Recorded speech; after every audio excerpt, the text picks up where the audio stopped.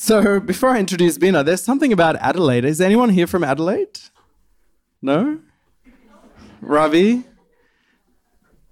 Ravi's mum is from Adelaide, and so is Bina's mum. So there's something about mixed race, part Indian, part white people from Adelaide. So that's the first two stories for you tonight. I've really curated in a very tight fashion.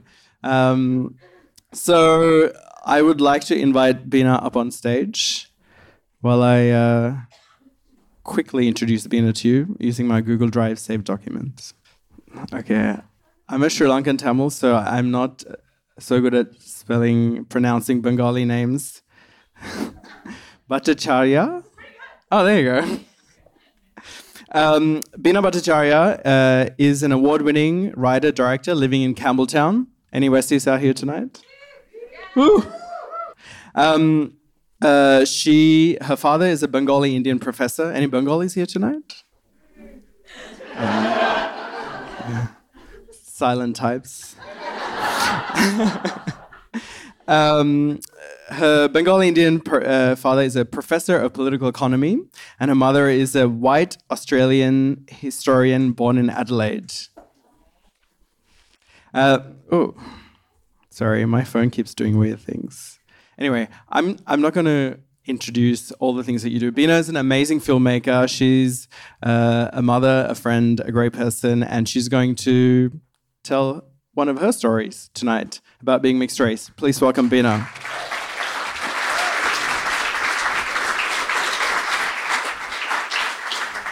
Thanks, Gary, for that wonderful introduction. So yes, we'll be hearing a little bit about Adelaide. And yes, it's not mentioned in this. My mother's name is Ellen Mary McEwen. So Ellen means light. I know that. Thanks, Ravi. Yes, that's my son. He might interrupt me. Don't be alarmed. Mi padre is Indiano and mi madre is Australiana. When I travelled to South America with my then boyfriend, now husband, at the age of 22, to be reunited with him after a torturous year of him studying abroad, I didn't speak any Spanish. Along with voy al baño, where is your toilet, and mucho gusto, nice to meet you, it comes as no surprise that the phrase I mastered early on was the answer to the question I get the most in life no matter where I go. What's your nationality? The Australian Bergen version. What's your background? The slightly more middle-class version. Mi padre es Indiano y mi madre es Australiana. Or, my father is Indian and my mother is Australian, was the description for myself I settled on early in life. I can't stay, nod to Ravi, I'm part Indian or half Indian, as my neighbour Lou, who I grew up with, who herself had navigated the murky waters of interracial relationships as an Aboriginal woman, always mused, which half? Lou and her family taught me that Aboriginal people abhor the term half-caste. The suggestion that you can be a fraction, identity is not divisible. My father is Indian and my mother is Australian is a simple statement of fact, an elegant answer to what everyone's burning question seems to be. In South America, the idea of being mixed has a proper term, mestizo, also used in my husband's Filipino family where the Spanish language has a colonial legacy. My husband, he's in the back row dealing with my son, sorry baby, I really wanted to nod to you at this point, once said very romantically that the odds of us ending up together could only be fate. Our fathers, an Indian in Australia, a Scotsman holidaying in the Philippines, these were each of our respective beginnings. My father was born in 1939 in Calcutta, 8 years before Indian independence, in his family's ancestral home at 41 Deb Lane, Entally, to a woman with whom I share my name, Bina Bhattacharya.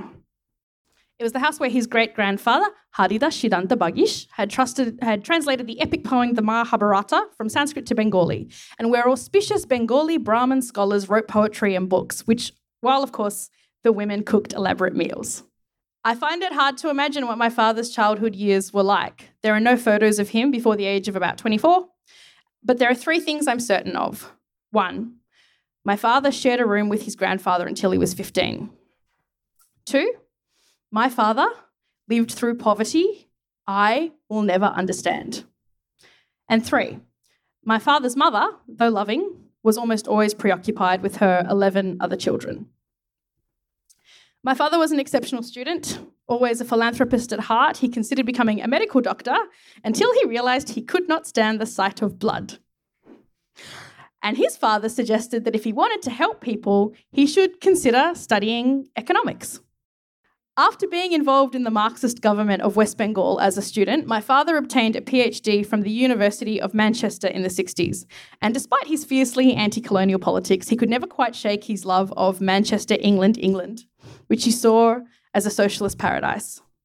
My father received an academic posting at the University of Sydney and came to Australia in 1968 as one of the very first Indians after the end of the White Australia policy. His immigrant story is different to most. He had a qualification from the UK, which was recognised in Australia, and he had a prestigious job from the get-go. His immigration did not coincide with a loss of status. He met my mother, who was also teaching at the university, and her discipline was history, through a mutual friend. I believe that they cemented their interest in each other when they saw each other at a conference held by a Labour historian. A socialist match made in heaven. My mother was born in 1947 in Adelaide. And she'd grown up in a very conservative Catholic family, firmly raised with the idea of reds under the bed. But she had a very difficult childhood. Her father died traumatically when she was 5, and her mother remarried a severely traumatised widower who'd been a prisoner of war on the Burma-Siam Railway. And he had 2 children of his own, and this made her sceptical of authority. When she moved away to do a PhD on the coal mining towns in Newcastle, 1840 to 1860, she slowly became radicalised. My parents like to believe that the fact that they married interracially made them special, colourblind, woke. My father, he told this story. He woke from a nightmare, and it was in the 70s, and he said, "Oh, I dreamed we were living in South Africa. We were not allowed to be together." How sad. And so their marriage wasn't just a romantic eventuality or a personal choice. It was a political statement. Like many good lefties in Sydney, they lived in Annandale. But like many middle-class people of colour, they realised that my older sister and I were likely to be the only brown kids at whichever school we went to. And so my parents did the equivalent of what black parents in San Francisco do when they decide to move to Oakland. They moved further out, and I went to school in Croydon, North Strathfield, and then Strathfield Girls High. My high school was about 90% non-English speaking background, with at least 80 Indian, Sri Lankan or Bengali girls in my year alone. Although I could join in with all the other Desi girls with jokes about gulab jamun, crazy Indian aunties, and parental pressure to get 20 out of 20 on every assignment, it was obvious that my experience of being Indian was completely different to most of the girls in my year, as I had a white mother who played good cop to my bad cop Indian father. I was allowed to have boyfriends and girlfriends and go out on weekends. My parents encouraged me to watch films on SBS and at the Valhalla in Glebe. At the age of 13, I had edgy cosmopolitan tastes. I went to my first Nick Cave concert at 14. But of course, I didn't have friends at school I could share these interests with, so I sought out friends from other schools, mostly white kids into drama with lefty parents, not dissimilar to what my parents tried to leave behind in Annandale. And of course, I wanted to be a cool, sensual, worldly young woman, which meant seeking out lots of underage sex, smoking weed, and drinking goon at unsupervised parties. Being sexually active and open at a school full of conservative, obedient South Asians does not go down well. They were scandalised. Among the cruel rumours that went around about me were that I was pregnant and that I had crabs. Slut-shaming runs deep. But of course, the cool white kids that I sought refuge with would eventually reject me too. So my tastes were very eclectic, as you might expect. So as well as owning all of Nick Cave's back catalogue, which I bought at secondhand CD stores, I grew up watching Disco Dancer and Dance Dance obsessively. despite not speaking a word of Hindi. Anybody here watch Disco Dancer and Dance? Anybody know what I'm about to? Good. I watched the ones with good Bengalis like Mithun Chakraborty and Bapi Lahiri. Forget his politics. And there's one song in particular.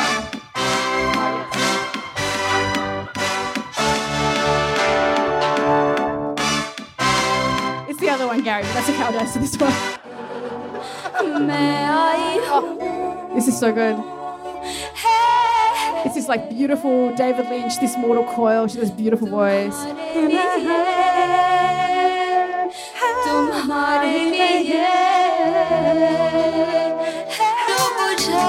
it's got this amazing like reggae beat that comes in here. This is actually a direct homage to a rip-off of UB40's Don't Go Breaking My Heart.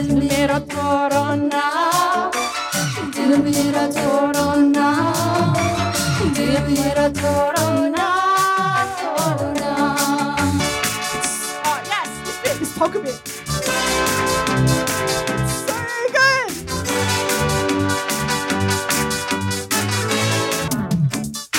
Yes, it's so good. It goes on.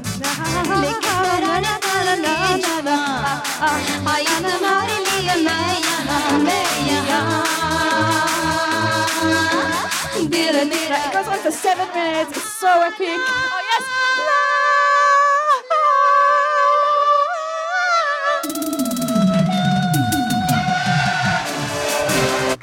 Okay, it's the most joyful, amazing piece of music. The original UB40 is miserable. It's like 3 minutes. It's like reggae, white reggae band. Hello. And then you have this version, the rip-off, but it's far better. It's 7 minutes. It goes through all these movements, and it's absolutely spectacular. So I was so excited. When I was about 15, I invited some cool white kids over. These were boys from neighbouring schools, and I wanted to show them some Bollywood. I was really excited. And I played that to them, and they laughed. And they pointed out how ridiculous it was. And I was quietly devastated. It had actually never occurred to me that Bollywood films were funny. And I realised that fitting in with Australians meant never being too extra, never being too loud, never being too over the top, never being too earnest. The second reason I never fit in with white kids is more difficult to talk about. So quite simply, my father, like most Indian men, wanted a wife with a PhD, which he had, who would also cook, clean and wait on him. So my mother slaved away in the kitchen, grinding her own spices and making her own curry pastes from scratch, like a good Indian wife should. He was extremely jealous when she was attentive to my sister and I, and he was abusive. He constantly told my mother she was hopeless. You are hopeless. I remember it very clearly. And he liked to remind us all that it was his house, he paid the bills, and he would use money to control us or withhold it as a form of punishment. The word from the Australian vernacular he singularly embraced the most was bludger. You are a bludger. It was the one he wielded with all of us when we didn't obey him. I remember memories of him going through the house, turning off all the lights he deemed we weren't using, snarling, "Electricity has been free for you your whole life." He was physically violent. And that, my friends, does not make you feel like you can bring over your nice white friends with cool, easygoing lefty parents over. So because my older sister was a lawyer, my father had one good little Indian girl in the family, and he seemed to relax about my career choices. So I went to study what I had always dreamed of since early high school, filmmaking at UTS. And I was surrounded by even cooler white kids. These weren't just Inner West brand cool arty white kids. These were North Shore private school brand of cool arty white kids. They went to places like Barker and Aloes, and my perfectly cultivated taste of Nick Cave and Hal Hartley films didn't impress them at all. They knew even more obscure bands. So I gravitated back towards the other Western suburbs public school educated ethnic kids. And one of them, studying journalism in the year below me, was a movie lover from a public high school in Campbelltown who was also bisexual, and his mother was Filipino and his father was Scottish. Hello. And it was a total game changer from day one. He didn't have to apologise for his crazy Filipino mother, and I didn't have to apologise for my crazy Indian father. And so there we were, about 2 years into our relationship in South America, and we travelled to Brazil. It was 2009, weeks after a mixed-race man with an anthropologist mother and an international economics student from Kenya as a father became the President of the United States of America. Too black, not black enough. And I asked our wonderful hotel worker, a mixed-race black and Arabic woman, originally from Cleveland, Ohio, her thoughts on it, and her bluntness startled me. I think he hates his father. And she launched into a meticulously observed tirade on interracial marriages. She talked about how when people dated interracially, it was almost always along traditional gender lines. White men dated Asian women who were deemed stereotypically feminine and submissive, and white women dated black men who they saw as hypermasculine. You rarely see the reverse. She told stories of biracial girls in America who were banned from dating black men as a projection of their mother's failed relationships. We don't have racism in Brazil. Everyone is mixed, people would say to our host, to which she would respond, yeah, ask a cop. And this was the first time I had truly interrogated the inherent chauvinism associated with interracial dating. My parents were not absolved of holding racial stereotypes just because they committed to an interracial marriage. Fucking someone of a different race does not mean you cannot be racist any more than fucking someone of a different sex means you can't be sexist. I do believe my parents love each other, but I also think that my father held sexist views about the availability and sexual openness of white women, and that conversely, my mother's final act of rebellion against her white bread upbringing in Adelaide was to marry a brown dude. And I was done being a poster girl for interracial marriage. I began to speak openly about my father's deeply held, culturally rooted misogyny and my mother's shame in speaking out. The response would be, well, what did you expect? And my mother's cultural competence in marrying a man of a different race. I don't really think she was as equipped as she thought she was. So on my wedding day, my mother wore a sari and my father wore a suit. I wore a sari and my husband wore a barong. There was karaoke, and I walked down the aisle to the music from Battlestar Galactica. It was a perfect celebration of two racially mixed, culturally diverse mega nerds. So I'm 33 now. I've reflected on my Indianness and my whiteness. I feel Indian when I'm dramatic, argumentative, boisterous, loud, proud of my intellectualism, proud of my status as an artist.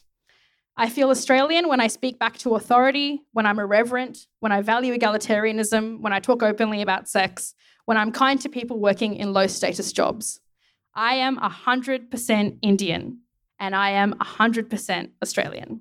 As for my son, his journey will be his own. But for now, when people ask why my son has a name like Finn McGee, but has such brown skin, brown hair, and brown eyes, my response is simply, his mother's father is Indian, his mother's mother is Australian, his father's mother is Filipino, his father's father is Scottish.